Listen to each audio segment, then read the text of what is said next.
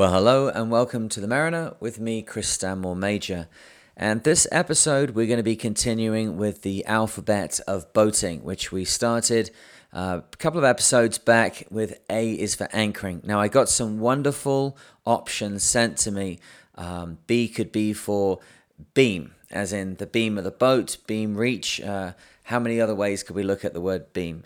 I got one for B is for broad, which I'm guessing means something to do with a ship and not some 1950s word for a woman.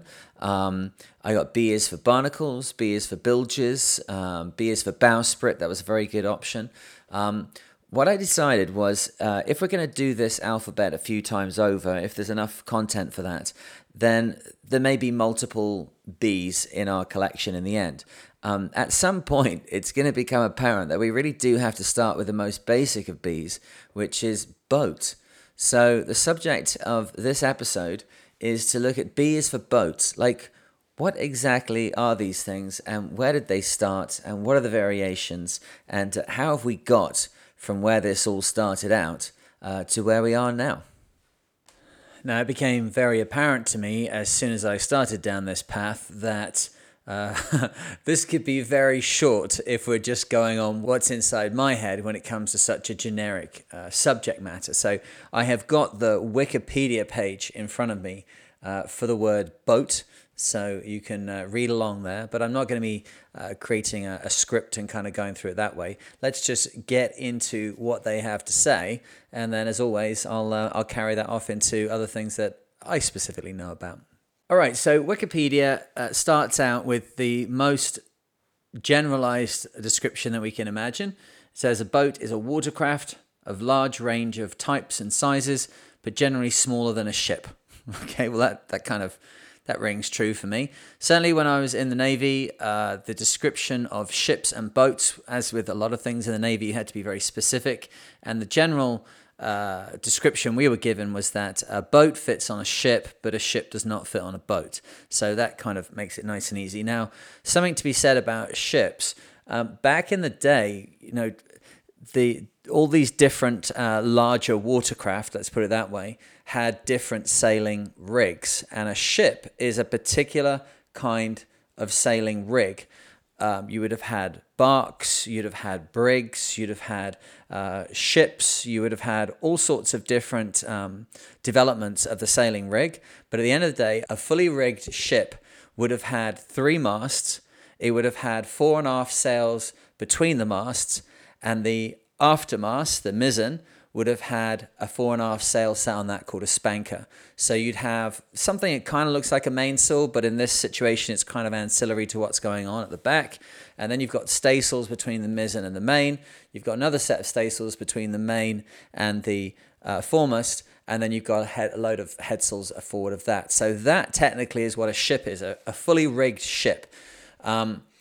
A bark, again, and a brig, they would have had different variations of sails, but the ship became so ubiquitous that in the end, the world just became synonymous with larger vessels. So fully rigged ship would have had boats on board, but there's no fully rigged boats with ships on board, so that makes that nice and easy.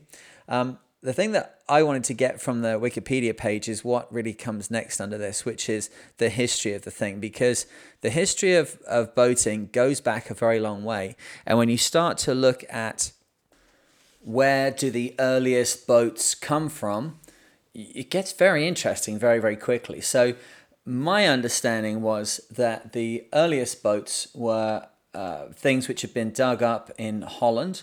I believe it's called the Pesse. Am I pronouncing that correctly? Pesse, the Pesse canoe, found in the Netherlands. It's a dugout which was built about 8,000 years ago, between 8,200 and 7,600 BC. It's a very simple hollowed out tree, not big, it's only 2 meters long and 40 centimeters wide. And I dug a little bit further down into this and found that they had got what they refer as a canoeist, like that's a that's a particular profession. I've done a lot of canoeing. I've done a lot of open water canoeing. I've got a lot of qualifications in canoeing and kayaking, but I've never been like hired on as a canoeist. But they had somebody paddle this thing, and to be absolutely honest, the balancing skills of someone who's used to racing K1s, you could probably balance on anything. But the person was able to paddle it. But if you look at the actual pictures of the thing,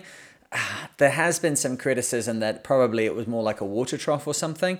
I've got to say, they must have literally found like the first ever canoe, because it has completely blunt ends and it has no rise at the front of it, no rise at the stern. It has no widening in the center. Like, even if you were going out just for your you'd had this like amazing idea around the campfire, like you're talking to your amigos 7,000 years ago, you're like, hey, I'm thinking about crossing water. Like, anybody got any ideas?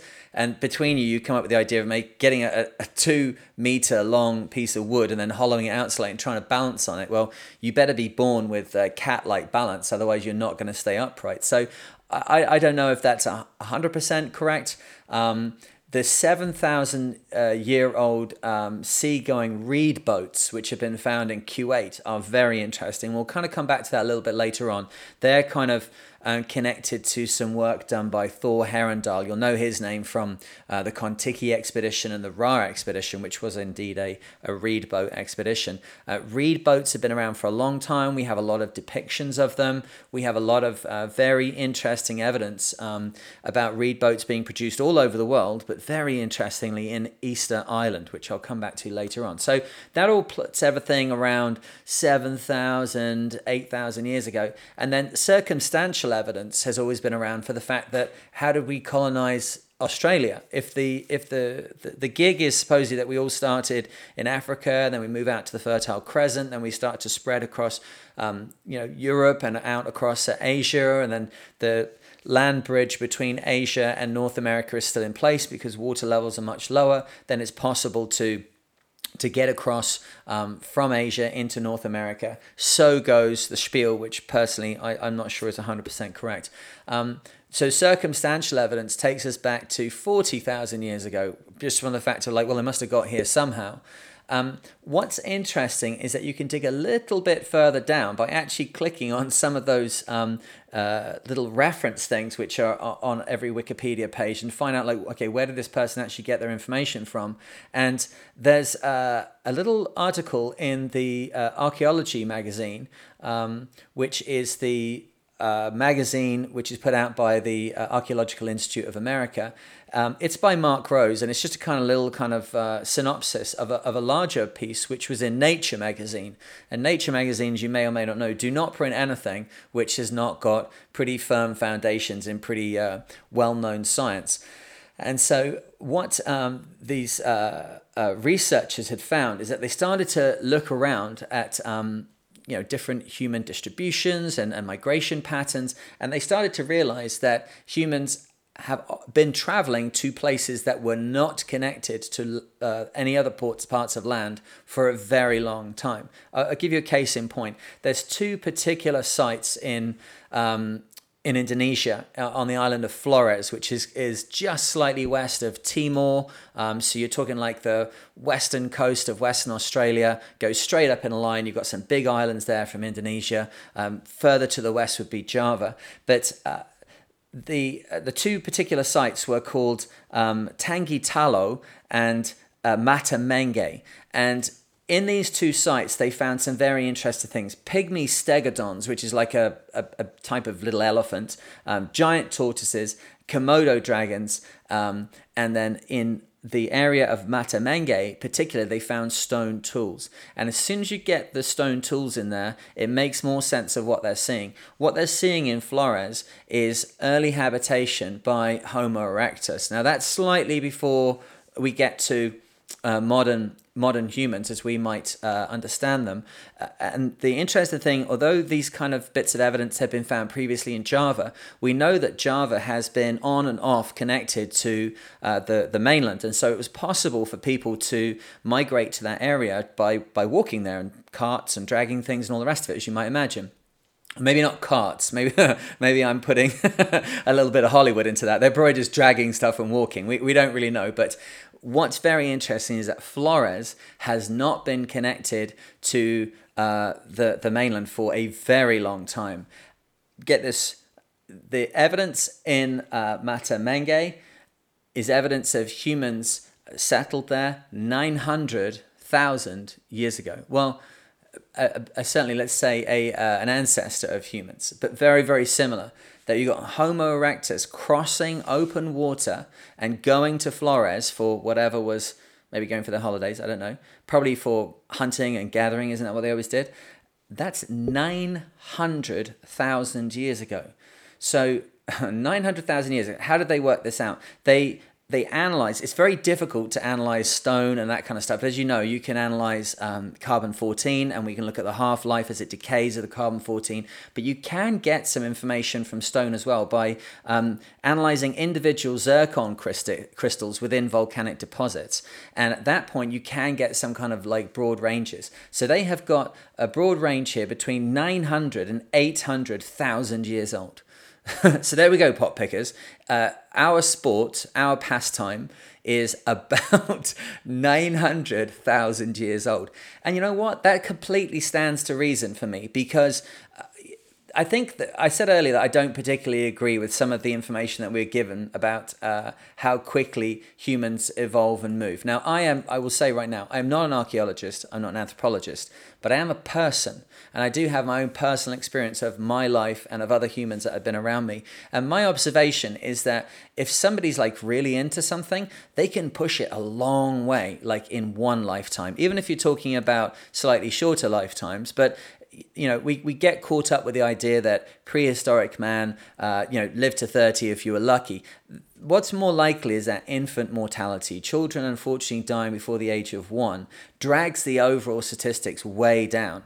So if you can get to like 5, 6, 7 years old, something like that, then you're entering a population who, as far as we can see, didn't even have very much problems with their dental situation. You know, they were eating healthy, all this paleo diet and all that kind of stuff. The diet was there. There's definitely times where the world gets a lot colder and where food is a lot more scarce. But on the whole, peoples from, 7,000, 8,000, 40,000, all these kind of time periods that we're discussing, they had lifetimes which were probably cut short by accidents, by maybe diseases that they get involved in, by hunting, and by issues that arrive in violence between individuals. But there is a lot of evidence that human beings were able to live to quite ripe ages. Now, why do I go into that? Because, imagine by 15 years old, you've decided that you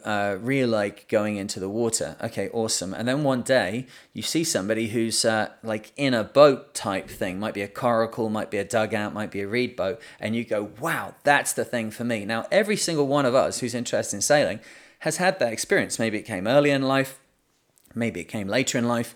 But then within the sum of years that are available to you, you then start to push that as far as you can so that you can, get as much out of this thing as possible, as much out of sailing, as much out of being on the water as possible. So I'm always very suspicious when they say, oh yeah, it would have taken 10,000 years for people to migrate from here to here. It's like, I don't know, maybe you need to get out amongst the hard skills people, because if you put an open stretch of water with the lofty peaks of a mountain just over the horizon, there will be somebody in the end who goes, I want to go over there. And it probably won't take you more than like 1 or 2 generations. So 900,000 years ago, somehow Homo erectus was getting from the islands of Java and from the mainland of Asia all the way down to Flores.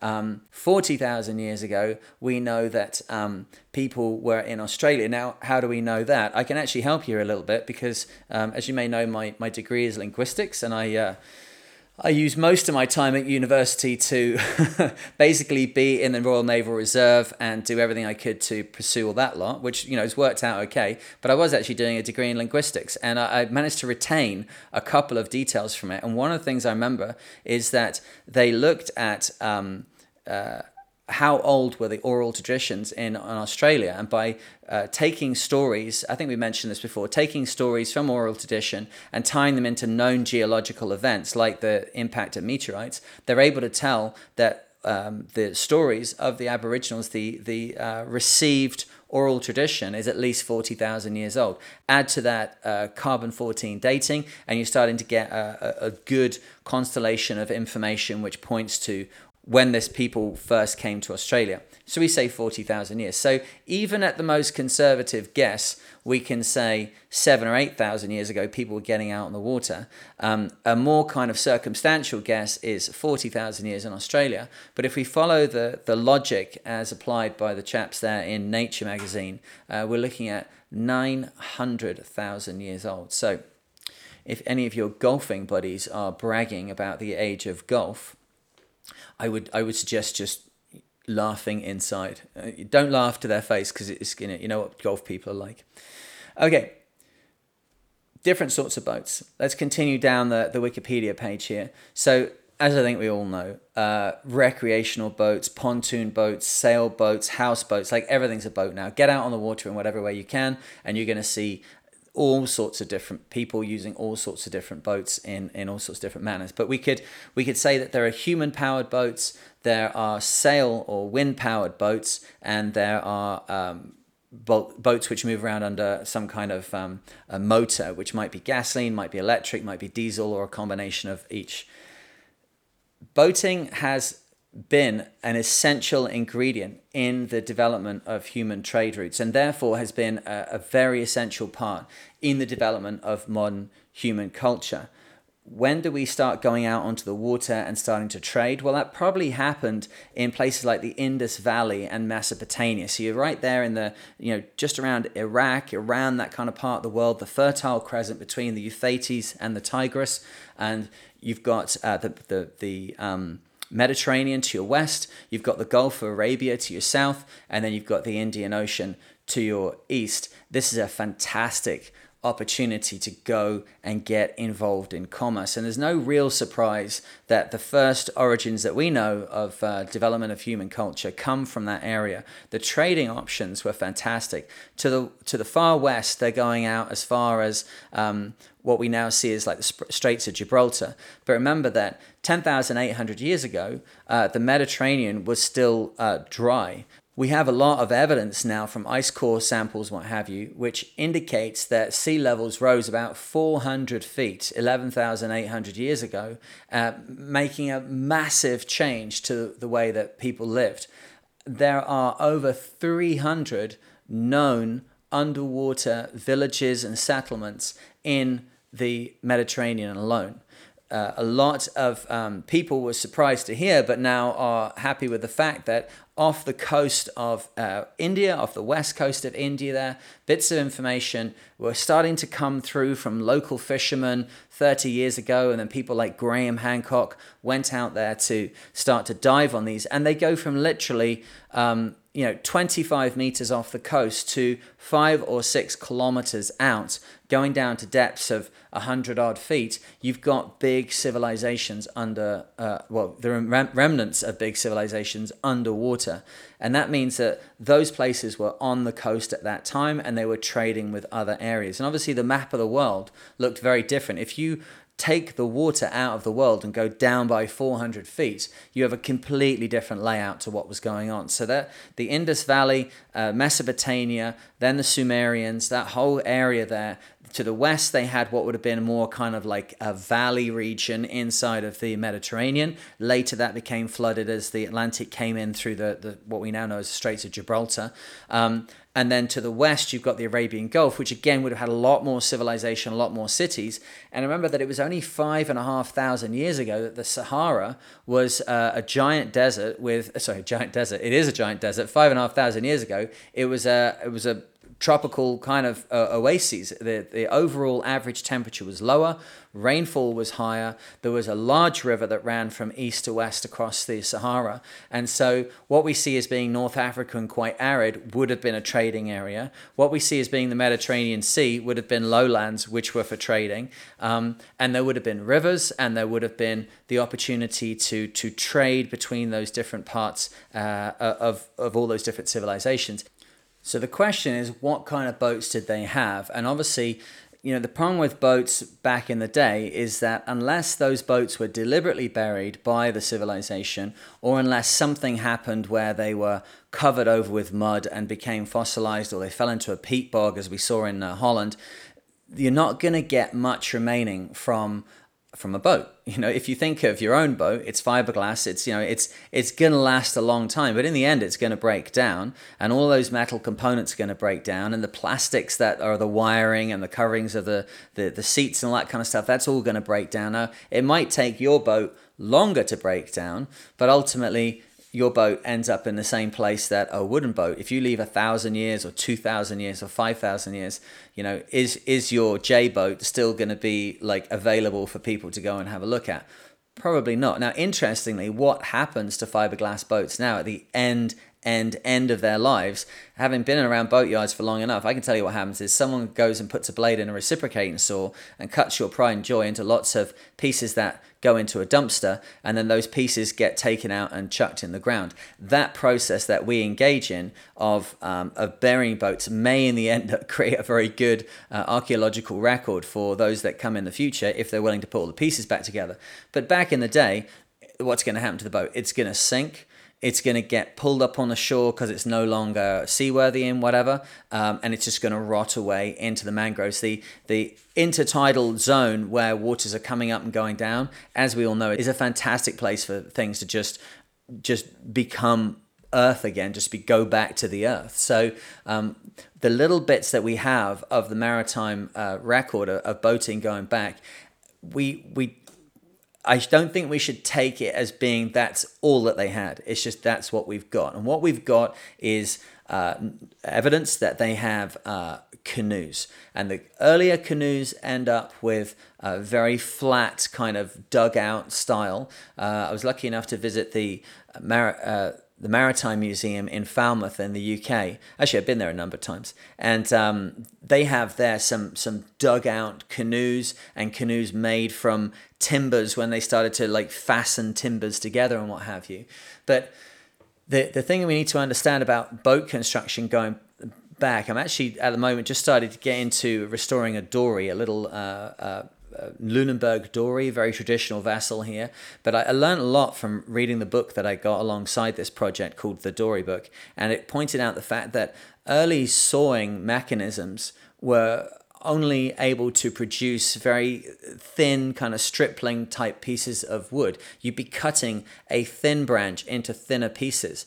The technology that allowed us to cut wide boards and make big wooden construction pieces for ships, that didn't come along till much later on. And when it came along, when we were finally able to cut boards which were 5, 6, 7, 8 inches wide, whatever it was, that started to change the way that vessel design went in many ways, because suddenly this resource was available, but it would only twist and turn in a certain manner. If you look at the rounded shape, a lap strake design or clinker built or whatever, you're looking at boards which are only 2 or 3 inches wide. They would be of the style that would be cut early on from small bits of trees. That was all that was available. You might be making boards by literally taking an adze and flattening off one side of a branch and then flattening off the other side of the branch. What other options did you have? You didn't have a saw that could just cut through 4 or 5 inches of 6, 7 inches of wood and give you a board. So the rounded shape that we get now, a lot of it's come from the fact that that's what they had available and they had to create something from it. The idea of steam bending things and that came later on. If you wanted a bent piece of wood, then you'd be looking for a bent piece of wood in nature, and then you'd be cutting the sides off it and then calling that your frame or your breast hook or whatever it was. So the earliest boats that we see evidence of are canoes, and they might be dugout canoes, they may be coracles where you've got some kind of framework and you're then putting animal skins over it. There's some very interesting evidence in Sumeria that they had some quite large coracle boats. I was listening to a YouTube video the other day from the British Museum, and they were talking about the fact that in the 90s, this chap turned up with a stone tablet, a cuneiform tablet, the writing of Sumeria, in amongst like a load of other junk that he had, and they were able to kind of nobble him and get this thing off him. I don't think it happened right at that moment, but he came back a couple of years later with this thing again, and they were able to make a purchase from him. But on that tablet, what they realized immediately, which is why they're interested in it, is you had a 5,000-year-old version of the story of Noah. And the British Museum took that further and then went and built a coracle from these similar materials using the measurements which were on this cuneiform tablet, and built themselves a giant round boat, which indeed could have carried a huge amount of cargo, of livestock, but it was only good for kind of flowing down a river. Quite how you get it back up the river, I don't know, but trying to make it go at sea could have been very, very difficult. But the fact that on this cuneiform tablet 5,000 years ago, they have the dimensions and the general kind of building regimen for this boat is clear evidence that this was quite a normal thing for them. So there are always going to be limitations on what you can build based on the materials that you have at hand, the experience that you have, and the tools that you have with which to build. But how far could they get with what they had to hand? Well, there's evidence in the Indus Valley civilizations, particularly in Kerala, which is in southwestern India, that they had ships of up to 400 tons. And the ancient Arabs and the Greeks used this type of vessel for trading. Now, 400-ton ship, blimey. The first ship that I worked on was a wooden ship. She was teak and yackle, if I remember correctly, yackle frame and teak hull, and she was 200 tons at 144 foot. So I know that there is an upper limit to how big you can build a wooden ship before it just becomes too subject to the movement of the ocean. That's about 300 feet. So I'm guessing, if they had a 400-ton ship, you may be in the 230 foot kind of arena. These are pretty large vessels by any stretch of the imagination. Now, were they rowing them or were they sailing with them? Again, we have to look at what do we know about our own sailing? If I went out on a boat now, and obviously my head is filled with all of the technology which has come in the intervening thousands of years, but if I was out and I was rowing a boat, it wouldn't take me too long to realize, like, hang on, this is a bit of a fool's errand. We're going downwind here. Maybe I can get something and put it in the air using one of these oars, and then, now we're blowing along. You only have to spend an afternoon in a kayak with an umbrella going downwind, and you very quickly get the idea of how sailing started. If they were building 400-ton ships in the Indus Valley civilization, which is, 4,000 or 5,000 years ago, how quickly could that evolve? It has evolved on a pretty understood basis, shall we say, from that point to today. My question would always be, why didn't it happen any earlier? I think that's one of the biggest issues I have with archaeology. You could say, well, it's based on, you need to have increasing knowledge about leverage and tools and all that kind of stuff. Like, yeah, I totally get it. But the problem is we have very, very little evidence to hand that we can point at and say, this is the evolution of this activity by humans. Pretty much everything which is within the sphere of boat building is all subject to rotting away and being destroyed by the passage of time. The boats themselves, the places where the boats are made, the tools that are involved in it, everything is made of materials which will very quickly disappear. So we don't know, I think, is one of the elements that we have to add to all this. We have the interpretations of archaeologists and anthropologists who are able to put a lot of knowledge into this based on what they can find. But we should be aware of the fact that, of course, they've only found what they've found, right? And they've only been really like digging and looking properly for about 140 years. So I'd imagine we've still got a few things yet to learn. But my instinct says that sailors being what they are, as soon as you realize you can go at 2 knots, you want to go at 3 knots. As soon as you've got yourself a boat that's 18 foot long, you want a 22-foot boat. As long as you've got a, 5 lads working for your rowing, then you want 10 lads working for your rowing. Like, that's just kind of how it goes. Once you realize the principles and the scalability of what you're doing, you very quickly get out in the woods and start looking for bigger trees to make bigger boats from. Now, the other thing we should say here is about rafts. Papyrus rafts and reed-based rafts are something which have been found in Egypt, and we've talked before about the solar yacht, which was found, which is over 5,000 years old. That was a funerary boat which was buried in Egypt, not too far from the Great Pyramid. It was dug up, 1950s that was dug up, and we have got a lot of information about rope technology, about the forming of timbers, about design from looking at that. And one of the key elements that we can see for any civilization that goes out onto the water is that they very quickly realize they have to construct some kind of bow.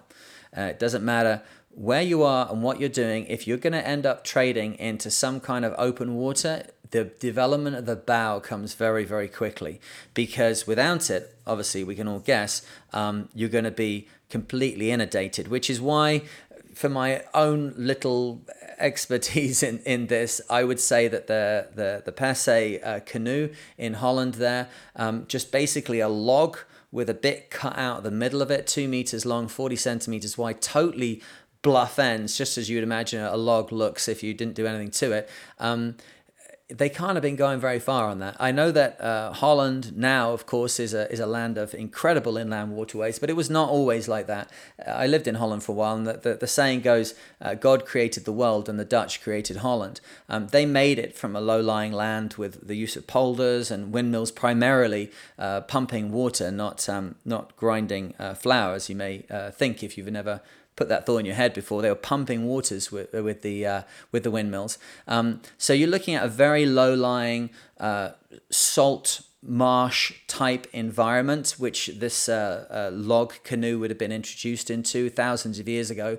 The rivers that they would have had available then certainly would have been a way of doing commerce. But even if you're starting to go up against the tide coming in from the river mouth, you're immediately going to have a problem with that design of canoe, just a bluff bow on it. And if you want to trade with anybody who's on the delta of your river, which obviously deltas and estuaries are a fantastic place normally for agriculture and for humans to settle, because you get all of the silt and sediment washed down the river, which makes for very good agricultural land often at the entrance to a river.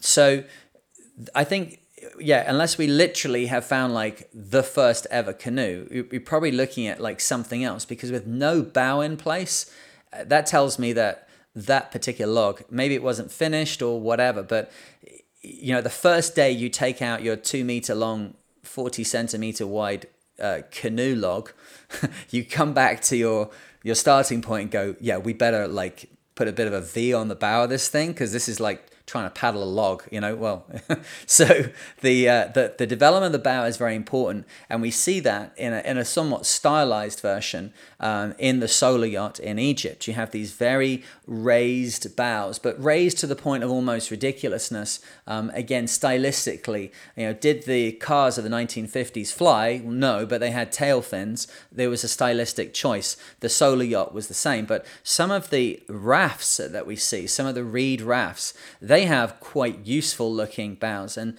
the construction of those rafts is still engaged in today, and it's engaged in some very interesting places. And this is where it comes back round to the book, The Ra Expedition by Thor Heyerdahl, which may actually be one I can read. I do have a copy of it here. It needs to literally be 70 years after it was published for me to be able to read it, for the book to be in the open arena that copyright is on it, in the public forum, so to speak. But if that's available, that'd be a very interesting one. It definitely combines my great love of sailing and the water and ocean faring through the millennia. I've got a great interest in archaeology, and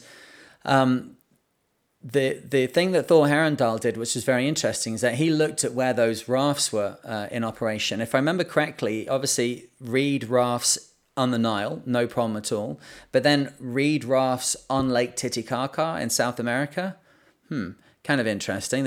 Now what archaeologists always say in this situation is that like beavers all over the world make the same dam because when faced with the same problems, they come up with the same solution. The theory supposedly goes that then when humans are faced with the same problem, they come up with the same solution, which kind of holds water. But I think that if you are getting into the details of how rafts are brought together and the particular cordage which is created and the knotting which is created and the exact style of everything, you get to a point where you're like, well, all humans need to have somewhere to live, but we are clearly not all solving that problem in the same way, because I live in Nova Scotia and I've got a big garden, and somebody else has got an apartment and hates gardens and loves being up high, and somebody else again has got an old townhouse and brick and mortar and loving the wrought iron railings out the front. And we've all got different ways of doing things, as equally as we do some things like running, jogging, kissing, whatever it is. We do a lot of things similarly as well, but there's a lot of difference as well. And boat design, if you look across the market as it is now, boat design is something which is very much suited to your personal aesthetic and exactly what you're going to use it for. And so I would say that yes, humans do things similarly when faced with the same problem, but they always impress themselves on it, and a particular culture will impress themselves in a particular way onto an activity. So it's very odd when you find reed rafts in Lake Titicaca, which is in South America, and then you've got exactly the same rafts in Egypt, and then get this, they're also in Easter Island. And Easter Island is a very interesting part of the world. If you don't know Easter Island, it's like slap bang in the kind of lower edge of the South Pacific. It's 3,000 kilometers from basically anywhere. And the origin story of the people that live there is that they came from far afield, but when they came directly to Easter Island. It wasn't a case of the fact that they were looking for somewhere new to go, and that people went out from their original island home and looked in all sorts of different directions. And then no, their story of how they got to Easter Island is that they came directly there, which is almost impossible. Like, I know that they have all sorts of evidence reed charts where you can get not reeds, you can get palm fronds and overlay the palm fronds onto each other to represent tidal movement and currents and wave directions, and you can put shells on and indicate where islands are, and you can look. That's fine, I totally get that. But an open water transit of 3,000 kilometers thousands of years ago in canoes with a population who, by their own creation story and their own arrival story, says that they arrived with enough people to set up a community. Now, the rules go for human communities. At a pinch, if you have to in a survival situation, you can get away with a base group of 50 people. But if you want long-term depth to your DNA pool, you're going to have to turn up with 500 people. So if we take their original story as being fact, 500 of them set off from wherever it was they set off from and came straight to Easter Island, where they set up a community. And Easter Island now is very barren, has almost no trees. It's the place, obviously, of the giant volcanic moai, those black statues that are constantly looking up at the sky. The island has been deforested by the actions, supposedly, of building the moai over the last couple of thousand years. But the original island is a gem, but it's a gem in the middle of nowhere. And they just happen to have exactly the same reed boats as the people in Lake Titicaca and the people in Egypt. I would say that you've got a little bit of a transmission of information there. That's not to say that those different civilizations all interacted with each other. We have no evidence of that. But it could be evidence of the fact that they all got their inspiration from a common source, whatever that might be.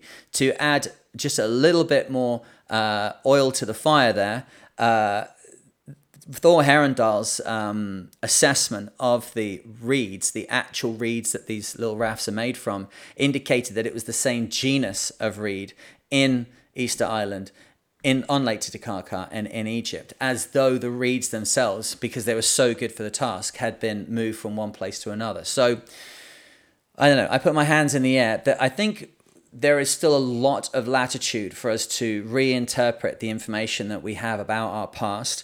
I do feel that sailing and the early mariners and the movement of people is one of the areas where we can get potentially the most circumstantial evidence, because as soon as we know people were in a particular area, we can look at the ice records and we can work out where the sea levels were at, and we can work out, okay, well, did they walk there or did they sail there? And if they sailed there, we can immediately start looking for evidence of boats. But as I say, what are we going to find? What we have found potentially in Easter Island and Lake Titicaca is evidence of the same raw materials that they needed to make these rafts. They brought this, it'd be pretty easy to bring some reeds with you. As long as you keep them in fresh water, you can travel a long way with them, put them in a new fresh water source when you get to your new destination. You've got exactly the same raw material you had from home to build yourself a new raft. And the subtext here of is this possible, did this happen, is the subject of the book The Ra Expedition by Thor Heyerdahl, and I'll have a look at that. That might be an excellent book for us to read after we finished Slocum and Sailing Alone Around the World.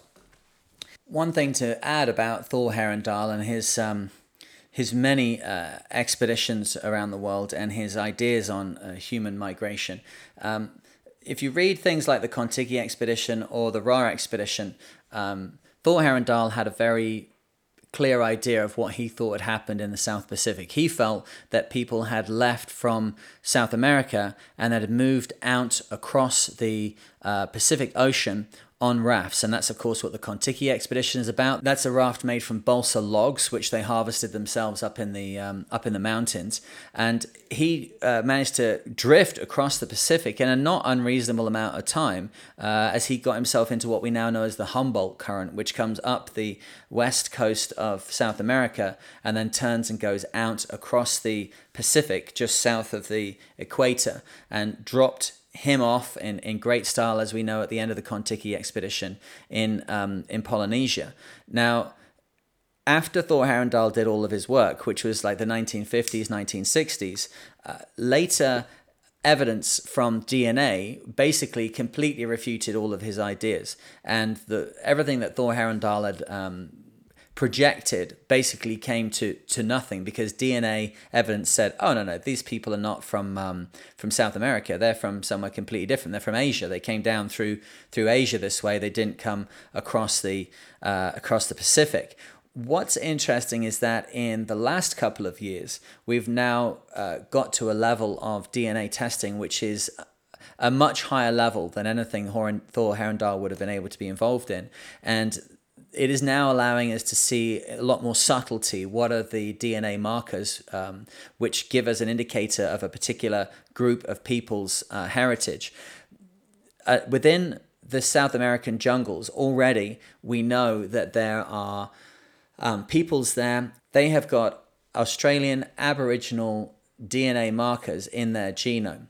Now, this has started to create a bit of a problem for archaeologists and anthropologists, because there is no evidence at all that people were coming from Australia and then up through Asia over the Siberian-Alaskan land bridges, which are still available to cross 10,800 years ago, and then making their way down through North America, through Central America, and to South America.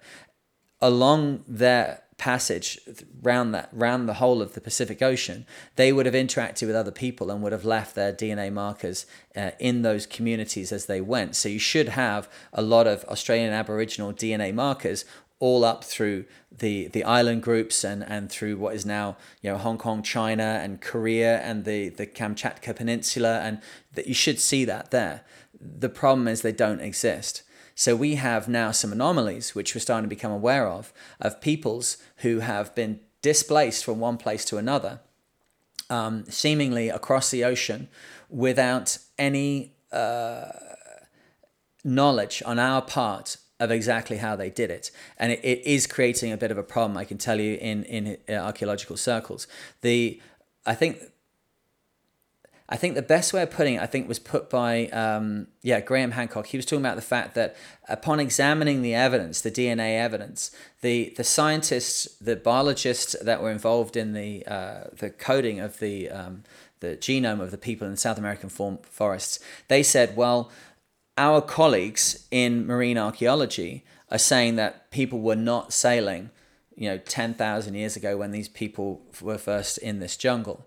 So we don't know exactly how they got here. But the most parsimonious explanation is that they came across the ocean. Now, when a scientist says parsimonious, they mean it's the most simple, obvious, and answers all of the issues here. It's the answer which kind of agrees with Occam's razor.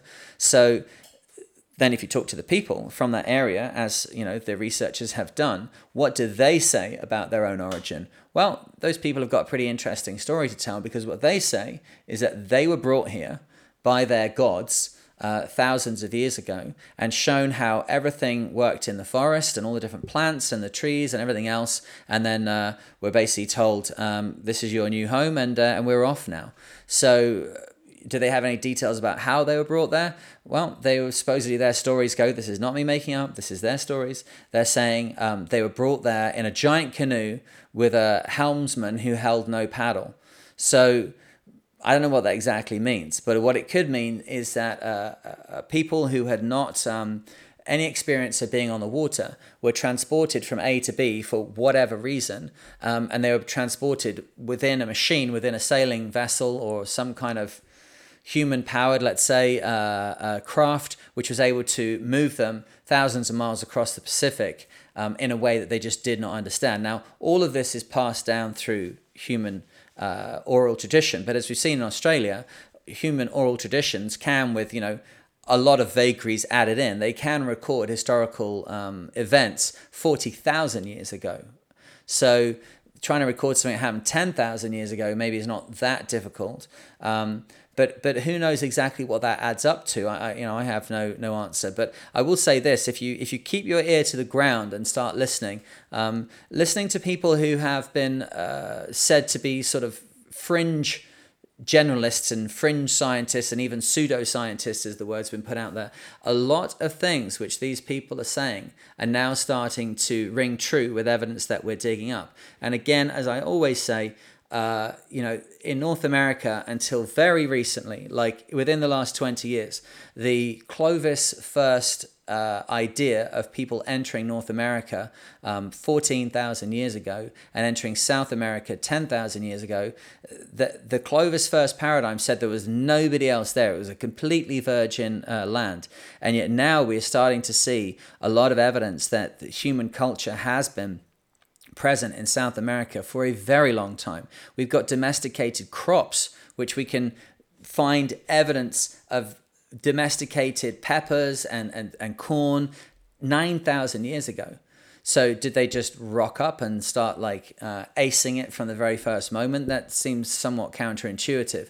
The reality in the last 20 years is that archaeologists have now started to dig deeper in North America and South America than they ever have before, and have started to look for the traces of civilizations which predate the Clovis culture, which was up until this point said to be the earliest habitation in the Americas. If that's true, we have whole other chapters of history to learn about. And when we have evidence of people on the island of Flores 900,000 years ago, are we really saying that 900,000 years ago they'd worked out how to cross open water, and then they did nothing with that knowledge for 890,000 years? And then in 10,000 years, we've gone from reed boats to, name your super yacht. Like, we have come so far in supposedly such a short period of time. I think there's a lot of latitude to understand that we may have lost a lot of our maritime history and don't really know exactly how boats started. We just know the most recent varieties of it, and we only know it by digging up particular bits of evidence and then trying to interpret what we see. Rafts are something which probably you can imagine was the earliest part of of being out in the water. There's in fact a kind of ant on the Amazon River called a rafting ant, and it's able to cross great floods, particularly at the rainy season in the Amazon basin. As you can imagine, their nests get completely swamped by water. They have to find a way to survive. So what rafting ants do is they grab hold of each other's legs, and then they create this big raft with lots of air trapped between their legs. And then the ones that are on the bottom have a kind of bubble of air which they keep around their mandibles, and they breathe that for a short period of time. Actually, that might be true. They have the air around their legs, because don't insects breathe through their legs? Yeah. They do have air around them. It is around their mandibles, but it's the air around their legs which is the most important. That's where they do their breathing. That's why when you put those ant sprays and stuff on, what you're essentially doing is you're asphyxiating them, because the stuff you spray out the can sticks to their body coatings, and then they're unable to breathe properly. So there you go. Didn't know that, right? So don't breathe it in is the other thing there. But the rafting ant, then the ones that are on the underside have only got a period of time until they're going to need to breathe. But then the raft is constantly rotating. So those that are on the surface of the raft in the air are always in motion back towards the bottom, and those that are on the bottom underwater are always in motion back towards the top. So this kind of seething mass of ants is able to find its way by drifting with the water from wherever they were to something they can get a hold of. It might be a tree or whatever it is, until they can ride out that wet season. So ancient humans had lots of evidence of like stuff floating around. It wouldn't take too much inspiration for someone to observe that in nature, observe the idea of rafting in nature. I've seen crabs sitting on pieces of wood in the middle of the ocean. I've seen birds sitting on coconuts. I've seen enough stuff in my lifetime to have already realized, like, oh, you could just get on something, and if you're on something, then you can go on the water. I don't think that would take too long for people to work out.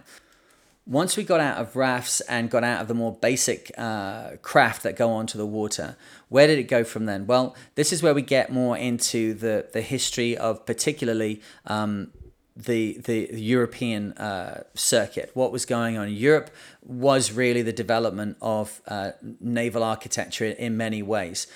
For the last 1,000 years, the Atlantic really has been the ocean around which most development was occurring. You're talking about European communities and countries, and then obviously as soon as America was discovered or rediscovered or found or whatever you want to say, it became a major industrial development on the Atlantic. The Pacific and the Indian Ocean had their own developments, and because primarily we're going to be focused in our history that we're taught and that we're interested in, and then things that occur in our language that we can look up and reference to, a lot of it is going to be based around what happened at the Atlantic. But the Indian Ocean and the Pacific both had very interesting developments going on throughout the period of time that the Europeans were developing their own navies and marine craft and everything. The problem came with when those worlds collided. The direction in which the Europeans had gone was a lot more aggressive and a lot more suited towards warfare, and obviously that was the deciding factor. We think of Columbus setting out in 1492 and he managed to find America. We don't know yet whether the Vikings made their way down into North America. Personally, I think they did. If they were as far afield as Iceland and Greenland, if you know your geography in the North Atlantic regions, the next island down is Newfoundland. Newfoundland is, they call it the Rock. The people that live there call it the Rock. So there's not much trees. There's not much going on. Amazing fishing. Like even back in the day in the 1800s, there was huge amounts of cod around there. And obviously codfish is a fantastic resource, whatever age of man you're looking at. So think about it from the Vikings' point of view. They set off from Scandinavian countries, and they're using very basic navigation to pilot very basic ships. They had developed the bow. They'd got that big stem post timber, which we know kind of like came up into some kind of gargoyle type head, a dragon or a face or whatever it was, but primarily it was there to shield the people inside the boat from the waves and to allow the boat to cut through the waves.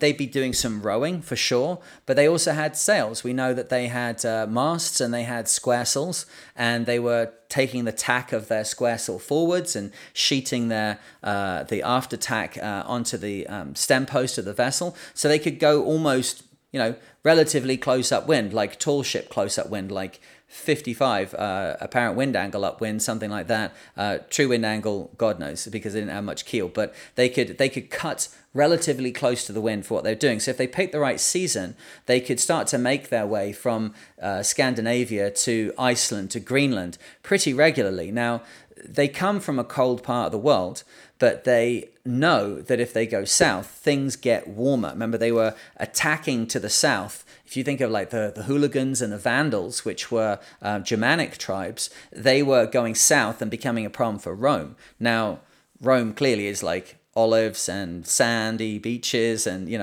beautiful area just as it is now. So the Vikings were not unaware of the fact that if they went south, things get warmer. And inside their own country, they know if they go north, things get colder. Now, they can run lines of latitude across the Atlantic relatively easily. There's a very simple navigation method where you take a star with a known altitude. You would set off at a particular time of year when the winds were fair, and then you'd know that this particular star is going to go to X number of degrees above the horizon. You make yourself a little chock of wood. You put a little cutout in the bottom parts of this chock of wood, and you put a hole in the top of it. The star needs to be in the hole at the top, and the little cutouts at the side need to line up with the horizon. If you travel every morning as the sun comes up, you keep it at the same angle about. Don't head towards it as you're going southwest. But if you head towards keep a proper angle to that rising sun, and then at night you can look at the angle of your piece of you can look at the angle of the star that you're looking at using a piece of wood. You can look up at the sun, maybe take shadow marks with a staff inside the boat so that the sun must be at a constant height as you're going across. There's some very crude basic factors which you can note, which allow you to run a line of latitude across a piece of open water. Now, the other thing that comes from this, of course, is the old thing of as the crow flies. They would keep land birds on board the boat, which then, in the event that they thought they were getting close to land, they could release a land bird, and if the land bird saw land from its vantage point high up, then it would head towards it, and you'd know, okay, that's where the land is. If it circled and came back to the boat, being the only thing it could land on, then you knew there was no land in sight.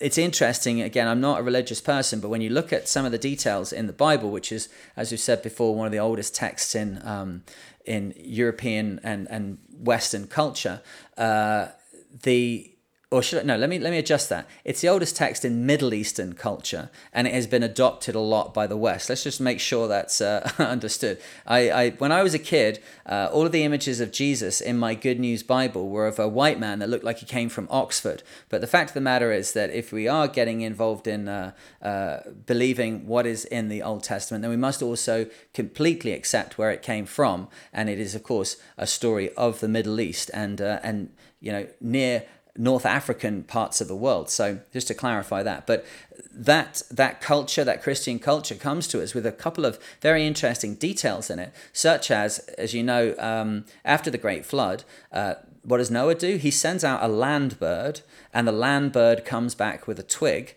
and this is the beginning of the new covenant with God, the beginning of the New Testament. But interestingly, it's actually a technical detail of the navigation of the time, that you would send out these land birds, and then if they came back with something, I don't know, like roosting material or something, or did not come back, then you kind of knew where you were at. So again, a little evidence, the fact that Diluvian myth, which is so prevalent amongst so many cultures around the world, of a great flood, may well have its roots in the stories of the rising of the seas 10,800 years ago, which is a known fact. The sea levels went up by 400 feet. It would have felt like the whole world was being completely covered in water to those people that lived at that time. And to try and save themselves from it, they would use whatever boat building skills they had, i.e. the cuneiform tablet from Sumeria of a giant coracle that they could put everything into that they needed to.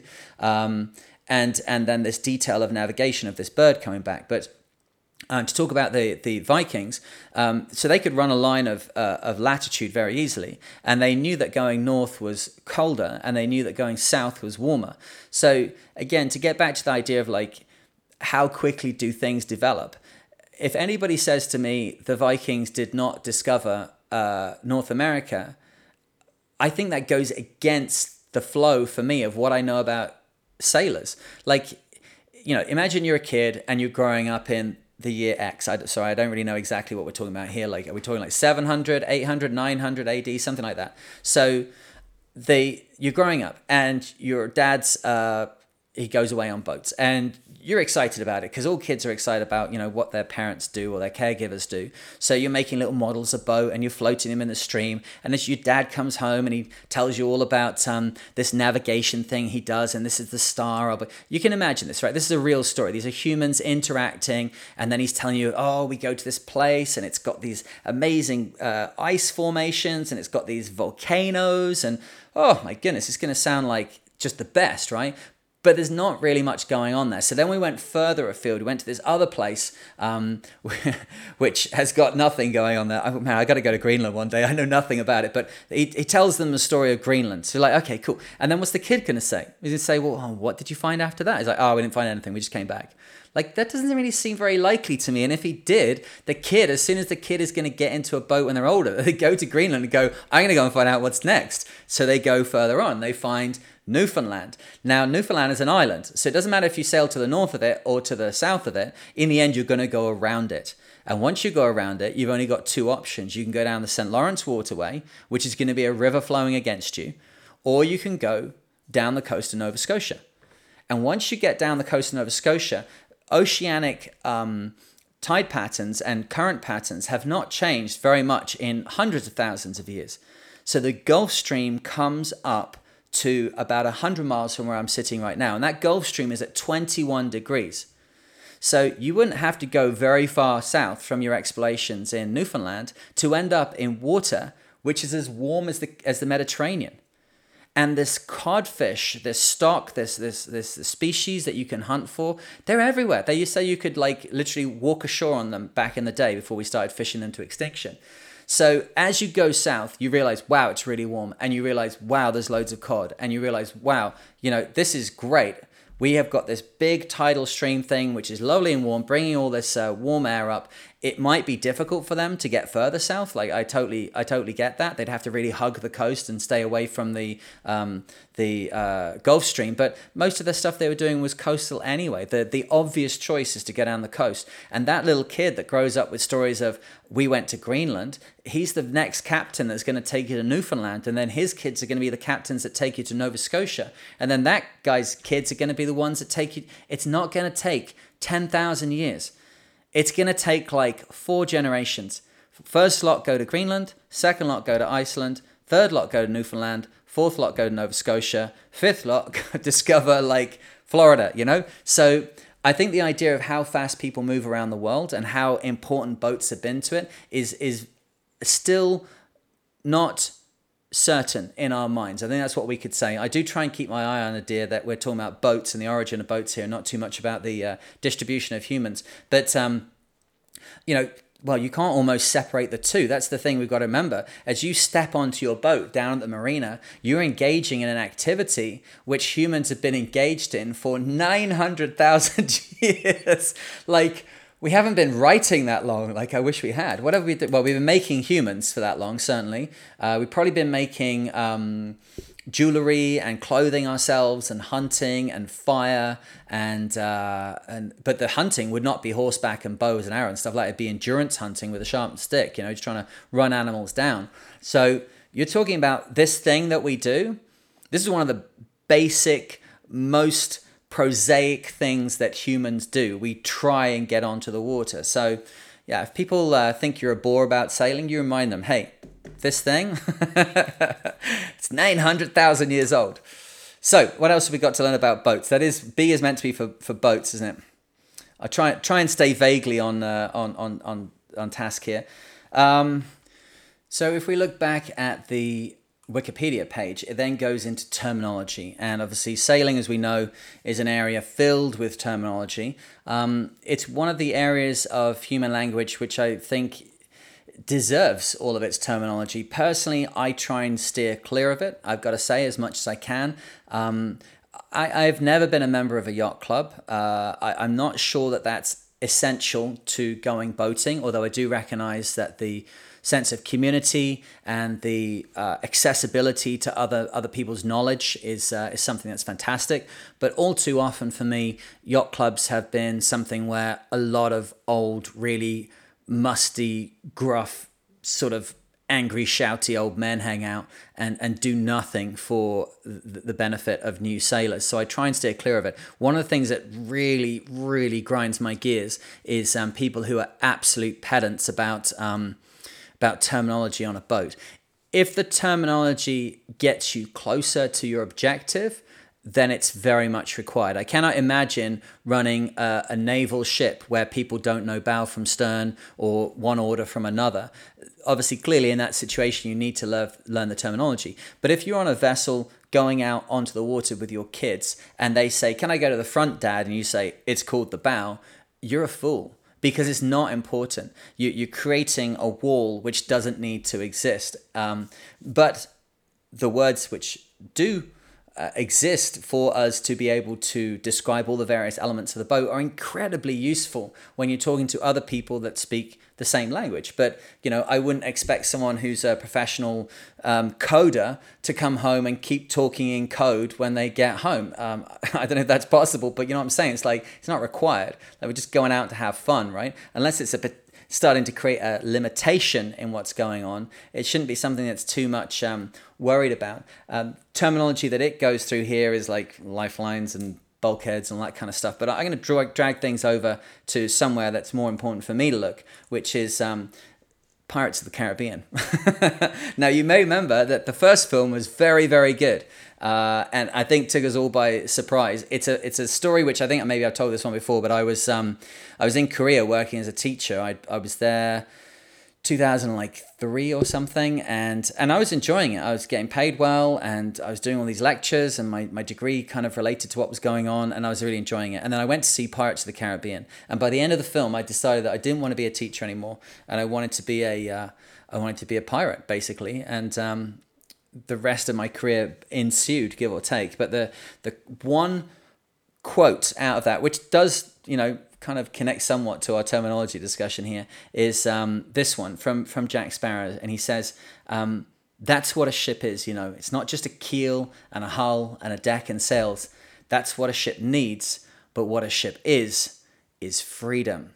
And I think that's the thing that has always brought humans down to the sea, because whatever your situation, whatever's going on in your social group, whatever's the politic of the day, whatever's your debt or credit situation, whatever's going on in your life, going out on a boat is an opportunity to sample instantly freedom. We go this way, we go that way, we go back, we go on, we keep going, we stop, we blow this way, we blow that way. But whatever you're getting involved in, it's just you and the ocean, and terminology at that point becomes unimportant. And there's a huge amount of language which surrounds the building of boats and the operation of ships and all the rest of it. But this little entry here in the Wikipedia page for boats, I think they just want to throw that one away.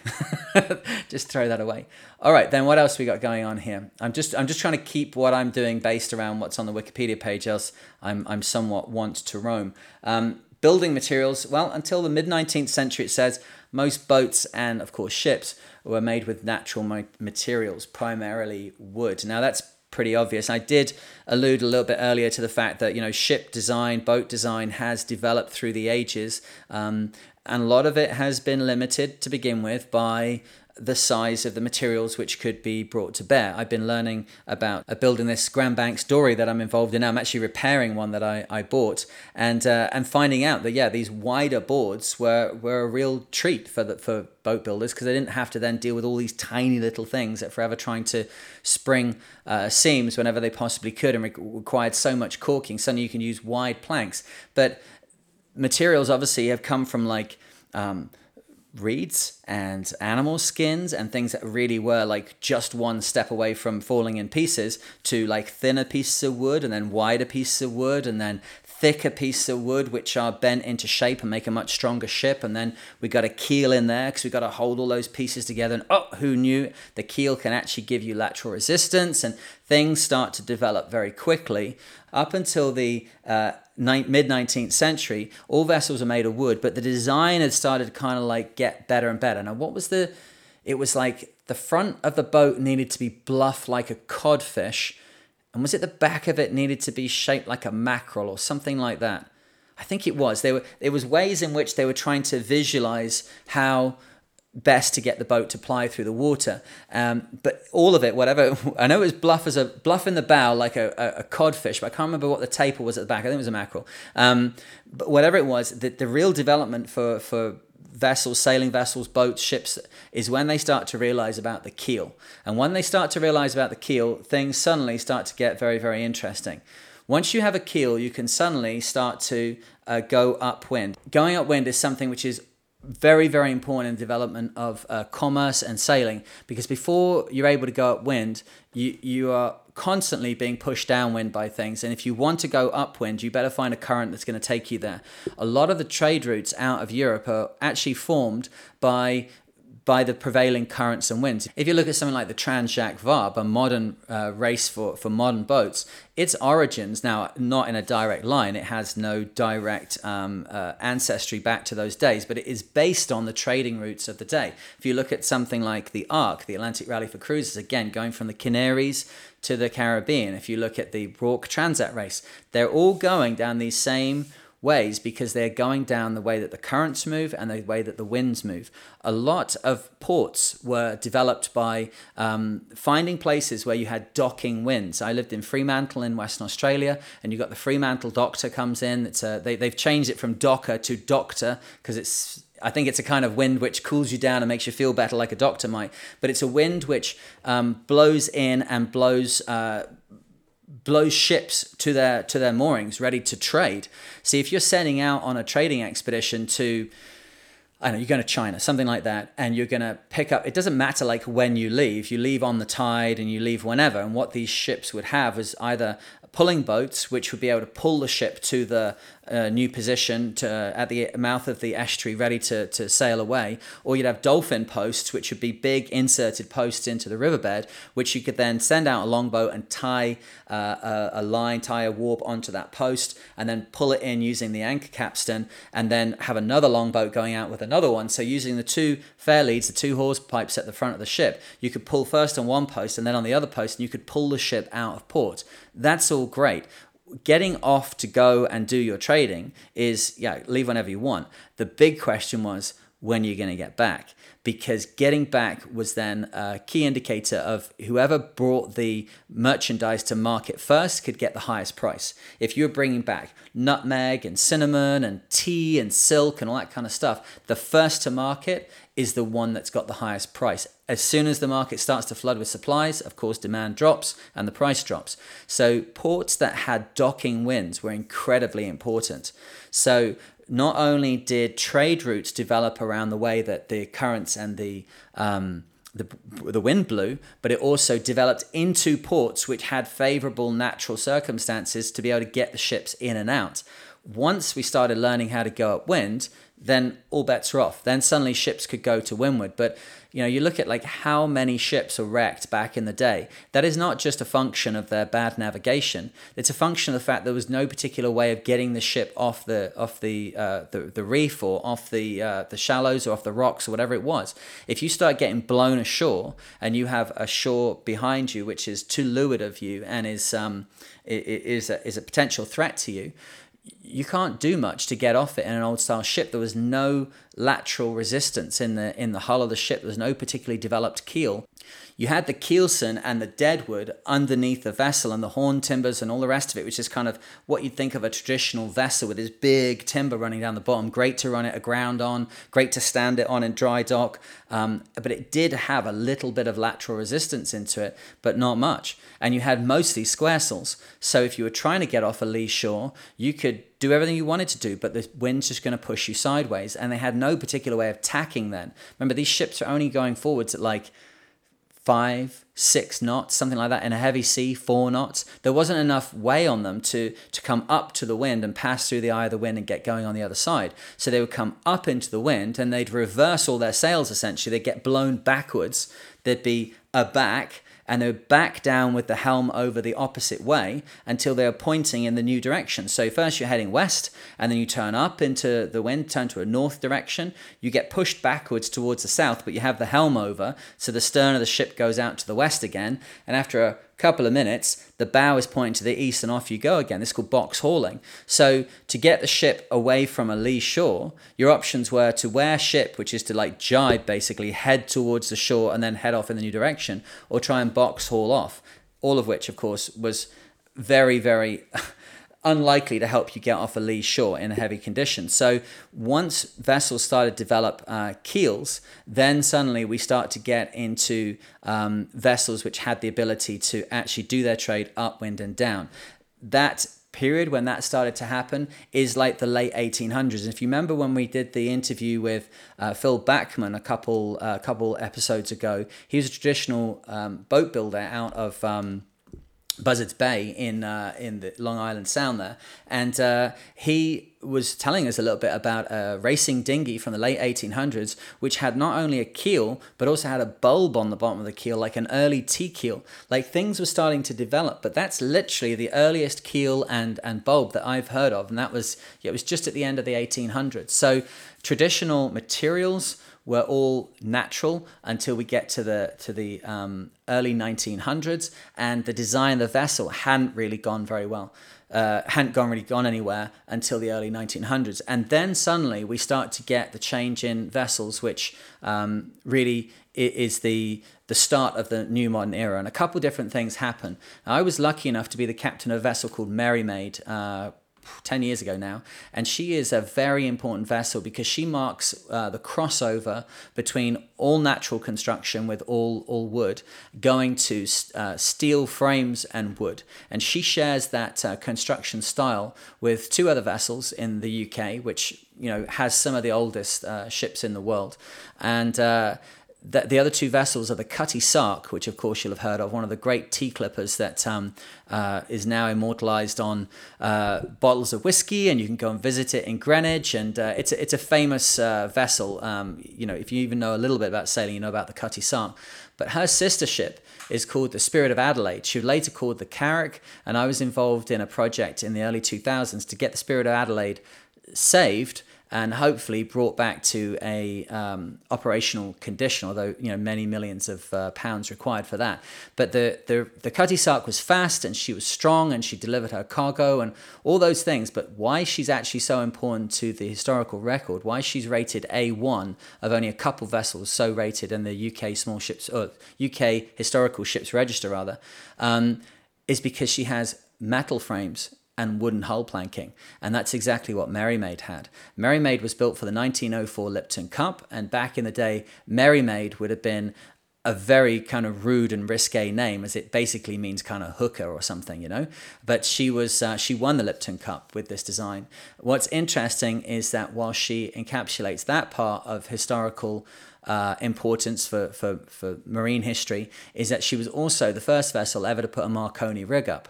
And that's another point at which things start to really accelerate forward for sailing vessels. Once we have Marconi rig, which is invented by Guglielmo Marconi, who was the first guy ever to send a wireless telegraphy message in 1904 as well, the Marconi rig was his answer to how to stand up a tower, a transmitter tower in built-up areas, like trying to put one up in a city. He realized that for his system to be useful, they're probably going to be putting these rigs on these transmitter rigs up on top of buildings. So he invented the Marconi panel rig. So suddenly rigs could go higher. They could have more internal tension to give them shape. You could start to do tricks like bending the rig. You could start to do all sorts of things completely different from what had been the name of the game previously with tall ships. And if you look at the most modern designs up until that point, you've got basically like bold-headed rigs, which would be where your rigging came up and then left a couple of feet of the rig clear at the top with that nice white top on it, which incidentally is where the name of the bold-headed eagle comes from, right? Bold-headed eagles do not have bold heads, which I thought for quite a long time as a child. And it was only a couple of years ago probably I found out where it came from. A very famous style of rigging, of rigging a ship, was to leave it bold-headed, which was to leave the top couple of feet of it white, so that the mast extended beyond the truck and gave it a nice aesthetic appeal. And you could put a mast up there. Sorry, you put a little flagpole up there and put your house pennant on it. It gave it a better aesthetic because the rigging came up and joined the mast with a big kind of clunky connections there, and then it tapered out to this thin, beautiful white tip on the top of it. So when the bold-headed eagle became known to Westerners who also knew about that rig, its black body and white head looked like a bold-headed rig. So up until the Marconi rig, that was about as good as you got. And that kind of rigging persisted for a long time afterwards. But with the Marconi rig came the development of the Bermudan sail with the triangular top to it. And we could get into a lot of aerodynamics here, but basically the top of the sail at that time was probably had a big wooden yard on it. There was a lot of weight up in the air. That much weight aloft required there to be quite a lot of weight in the boat, and it wasn't particularly on a keel, it was just in the hull itself. And the developed Marconi rig people started to realize, let's get things lighter and lighter and lighter as we can, further and further up in the air. And the top of sails, whether you are racing or cruising, the structure of the top of the sail is very important because you get a lot of induced drag from eddies, which are set up by wind exiting the top of your sail. And it's interesting to see that modern sails have now started to become a lot closer to what we would think of as a traditional sail. In fact, the big sprit batten, which holds the square top main out in shape, is known as the gaff batten. We are looking at a development. A closer development for the modern square top mainsail would be actually something like a Chinese junk rig, or something like a more modern gaff rig in the 1900s with its little jack staysail in between. That's what you're looking at, right? But now we've just kind of got it modernized with fiberglass or carbon battens and whatever's your choice of sail material. But you're looking at a much older sail design. In between, we had the Bermudan sail, which gave us the stepping stone that we needed as we were learning about aerodynamics. And it was really only the 90s when we had computers that could accurately calculate airflow across a sail. Really, if you don't have to go very far back in books to get to a point in the early 90s where they describe how sails work in a way which is fundamentally incorrect. Maybe that's a content for another day. But a lot of how people understood sails to work, the slot effect and venturis and that kind of stuff, a lot of that now has been shown to be a fraction of what's going on and not the true story whatsoever. So the Marconi rig turns up, the Bermudan sail turns up, suddenly we've got hulls which have got keels on them, and suddenly boats can go to windward. And then we're not so pinned in by what's happening with the currents and the prevailing winds and what have you. Obviously, still going upwind is a hard yakka, but at least you've got the option, and it makes things a lot more safe. But at the same kind of time, we've obviously had the Industrial Revolution. Iron is available. We get the beginnings of the internal combustion gasoline engine initially, which then went into boats. And very quickly, people realized, oh, hang on, we don't even need to worry about like docking winds or anything else now, or dolphin posts to get out of port. We can just use this auxiliary engine to get in and out. So the development of the boat as we know it really goes from about 1,000 CE, 1,000, what we call it now? We're calling it CE or AD. I don't even know. Like our calendar, 1,000, whatever that is. About 1,000 years ago, vessels were still pretty much what we had always had. Those Indus Valley civilizations, thousands of years ago, had 400-ton ships. Were they paddling them? Were they sailing them? We don't really know yet. Hopefully we'll find some evidence later on that will give us a broader idea. They were trading between points that were quite far apart. As we've seen at Easter Island and Australia, they were covering large distances. As we've seen at Flores, the very origins of this thing could be 900,000 years ago. So in 900,000 years, right up until 1,000 CE, we were doing basically the same thing, give or take. And then in 1,000 years, we have gone from hemp and manila ropes and lignum vitae blocks and ships that slid sideways and didn't go where you wanted them to go, and 4 knots with 70 people on board, and all that stuff all suddenly started to giddy up and go from about 1600, something like that, 1600, 1700, you'd actually need to look more accurately at the military development of vessels, because that, of course, that's the thing that pushed things on. Okay, let's have a look at a last couple bits here, which I pulled out of this as I was going along, which kind of surprised me a little bit. I did not know about ferro cement and how old that is. The 1855 is the beginning of the French termed it ferri cement or fer cement. That's my best French accent for that one. But what we now call ferro cement, where you've got this armature of iron lattice work built into this concrete construction, of course, using the principle of displacement. As long as you can displace a greater amount of water than the mass of the material that you're building it from, you will end up with some kind of boat. It's not actually that hard to build a boat out of stuff, but building it out of concrete and iron, I'm sure there must have been a few raised eyebrows on that one.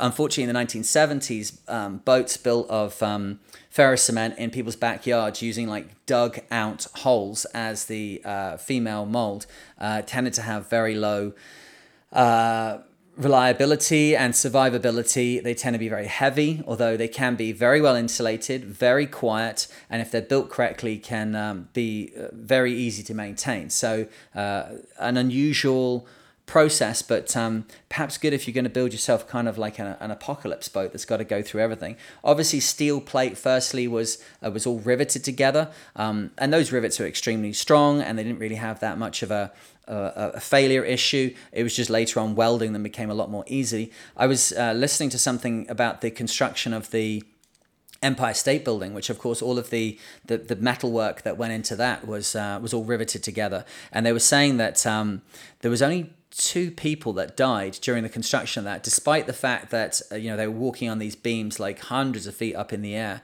and they were the 2 deaths were, I think one guy was knocked off by something in motion and the other guy had a heart attack. So not very much danger of dying on the work site, but the dangerous place to be was on the street below, because what they used to do is heat up the rivets in a brazier, and then they would throw them to each other and use baseball mitts to catch them, to position them, to then to hammer them into position on these 2 big hammers on either side, boom, boom, boom, boom, until it was peened over and made the riveted joint. But in the street below, all of the rivets, which probably weighed like a couple of pounds each, that did not make it into the catching mitt of the riveter, would end up on the street below. So riveting was something which went on for a long time, then obviously into welded construction later. We've got all sorts of materials that we can build vessels out of. Obviously things like Corten steel and that are a fantastic option for boats, because they will take on a little bit of surface rust, and obviously Corten steel is often used for aesthetic elements within building design, where you want that kind of rusted look, but you don't want it to rust away. Other than that, it's aluminum, and obviously, or aluminium, sorry, for European listeners. Aluminum is something which has gained widespread popularity around the world now. At the beginning, getting aluminum out of the ground was very difficult. Now it's something which obviously we're very, very proficient at. And aluminum bolts are an excellent option, very strong, very light. The only issue, of course, being the fact that if you end up with another metal of a different nobility sitting on the aluminum in salt water, like an iron washer in the bilge, if that is not taken care of, you can end up with a hole in your boat. So you'll always see the aluminum boats with the anodes hanging over the sides, so that those zinc anodes are giving sacrificial protection rather than the hull itself degrading. So we have been developing our materials more and more until we get to the modern day, which is an area which obviously I'm a little bit au fait with. They did start out using fiberglass in the 1970s, and a lot of those 1970s fiberglass boats, glass reinforced plastic or glass reinforced resin. The composite structure which we're used to today in the 1970s, done first and probably done, some would say, in its best ever option. Some of those 1970s boats are nearly indestructible, often with a foam or balsa interior to that layup, so extra lightness. That developed on in racing boats to Kevlar boats, of which I own 2, I think, which have got Kevlar as the composite material in the hull. Extremely strong. The issue with Kevlar is always that if a boat's not well maintained, it's not looked after, and people are not understanding of the material, water is a natural plasticizer for Kevlar. At a molecular level, the hydrogen in the water starts to mix with the oxygen in the Kevlar, and the oxygen in the water starts to mix with the hydrogen in the Kevlar, and it starts to plasticize the Kevlar and remove some of its structural abilities. And left too long, obviously, that's when you get into real issues with it. So it did a period through the 1990s where it was a very common product to be building boats from. That kind of has somewhat gone out of favor now, although I do see that Southern Wind still builds all of its bows out of Kevlar because they want them to be as strong as possible. But the thing which we're using today obviously is carbon fiber, and carbon fiber has incredible strength characteristics if used in the correct manner. We see it in Formula One and Indy cars, able to resist enormous impacts, and yet if I dent my carbon boat up against the dock, I've suddenly got a nice little wedge-shaped pocket in the side of it that needs to be dealt with. So it's strong in the ways that it needs to be strong for what we're doing, and it's very, very delicate in other ways. So amongst those materials now, we have this fantastic opportunity to pick and choose what we want for what we're doing. Traditional wood and an all-natural construction, steel and aluminum, if that's something that may be going into the ice or high latitudes, lighter high modulus materials like Kevlar and carbon fiber for offshore racing boats that need to be as light as possible. And obviously these materials are spread into the rigging as well. We've now got synthetic fibers which are able to hold up carbon fiber masts, so everything above is much lighter, leading to much greater power to weight ratios in modern boats.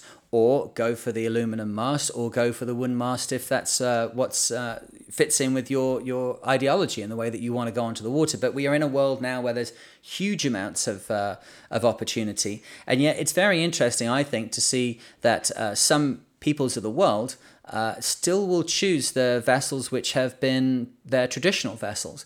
And we should maybe bear that in mind as we start to look further into the history of sailing and marine archaeology, because we find a boat and we can carbon date it to a particular period, it doesn't mean that that boat was the most advanced boat that was available at that time.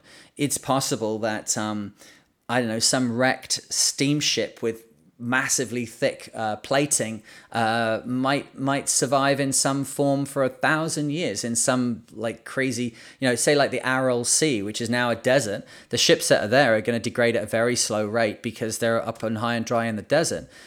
Meanwhile, carbon, aluminum, composite hulls, all this other stuff. Now, if you come as an archaeologist many years on and start digging things up and you find one of those ships, do you then say, well, that was the most advanced vessel that was available in the 2000s? Well, of course not. It's just you found one that managed to make its way through. So I think we've still got a lot more to learn about the history of boats and boating and where it came from, and this whole sphere of human endeavor that we are part of. And I think that's the thing to take down to your boat. That's the thing I take down to my boats when I go out onto the ocean. You have to remember that you're engaged in an activity which humans have been involved in for, as far as archaeologists can tell us at the moment, 900,000 years. So apart from stuffing food in your face and walking to work and kissing loved ones and farting, like there's not many other things that humans do that are that old. And yet here we are, and we go down to the sea and we get this weird joy from doing it, this freedom, as Jack Sparrow said. Is it not fitting to think that previous incarnations of ourselves, our ancestors, with the same, gray matter available, the same, are we saying that people from 10,000 years ago did not have the same capacity for intelligence that we have? No. What we're saying is that they did not advance very far, so they would have instinctual knowledge and they would have particular skill sets that came easily to them, but they didn't have the broad range of science and technology and materials that we do now. Are we saying that they didn't have the same passions and the same excitements and the same sense of freedom and the thrill of the spray over the back? Like, of course they did. Get a grip. Of course they did. And he was saying that they then wouldn't try and take that as far as they, because of course they would. It meant more to them than it meant to us. So as you go down to the marina and you look at the far side of the lake, or you look at that island, just that's what people have been thinking for 900,000 years.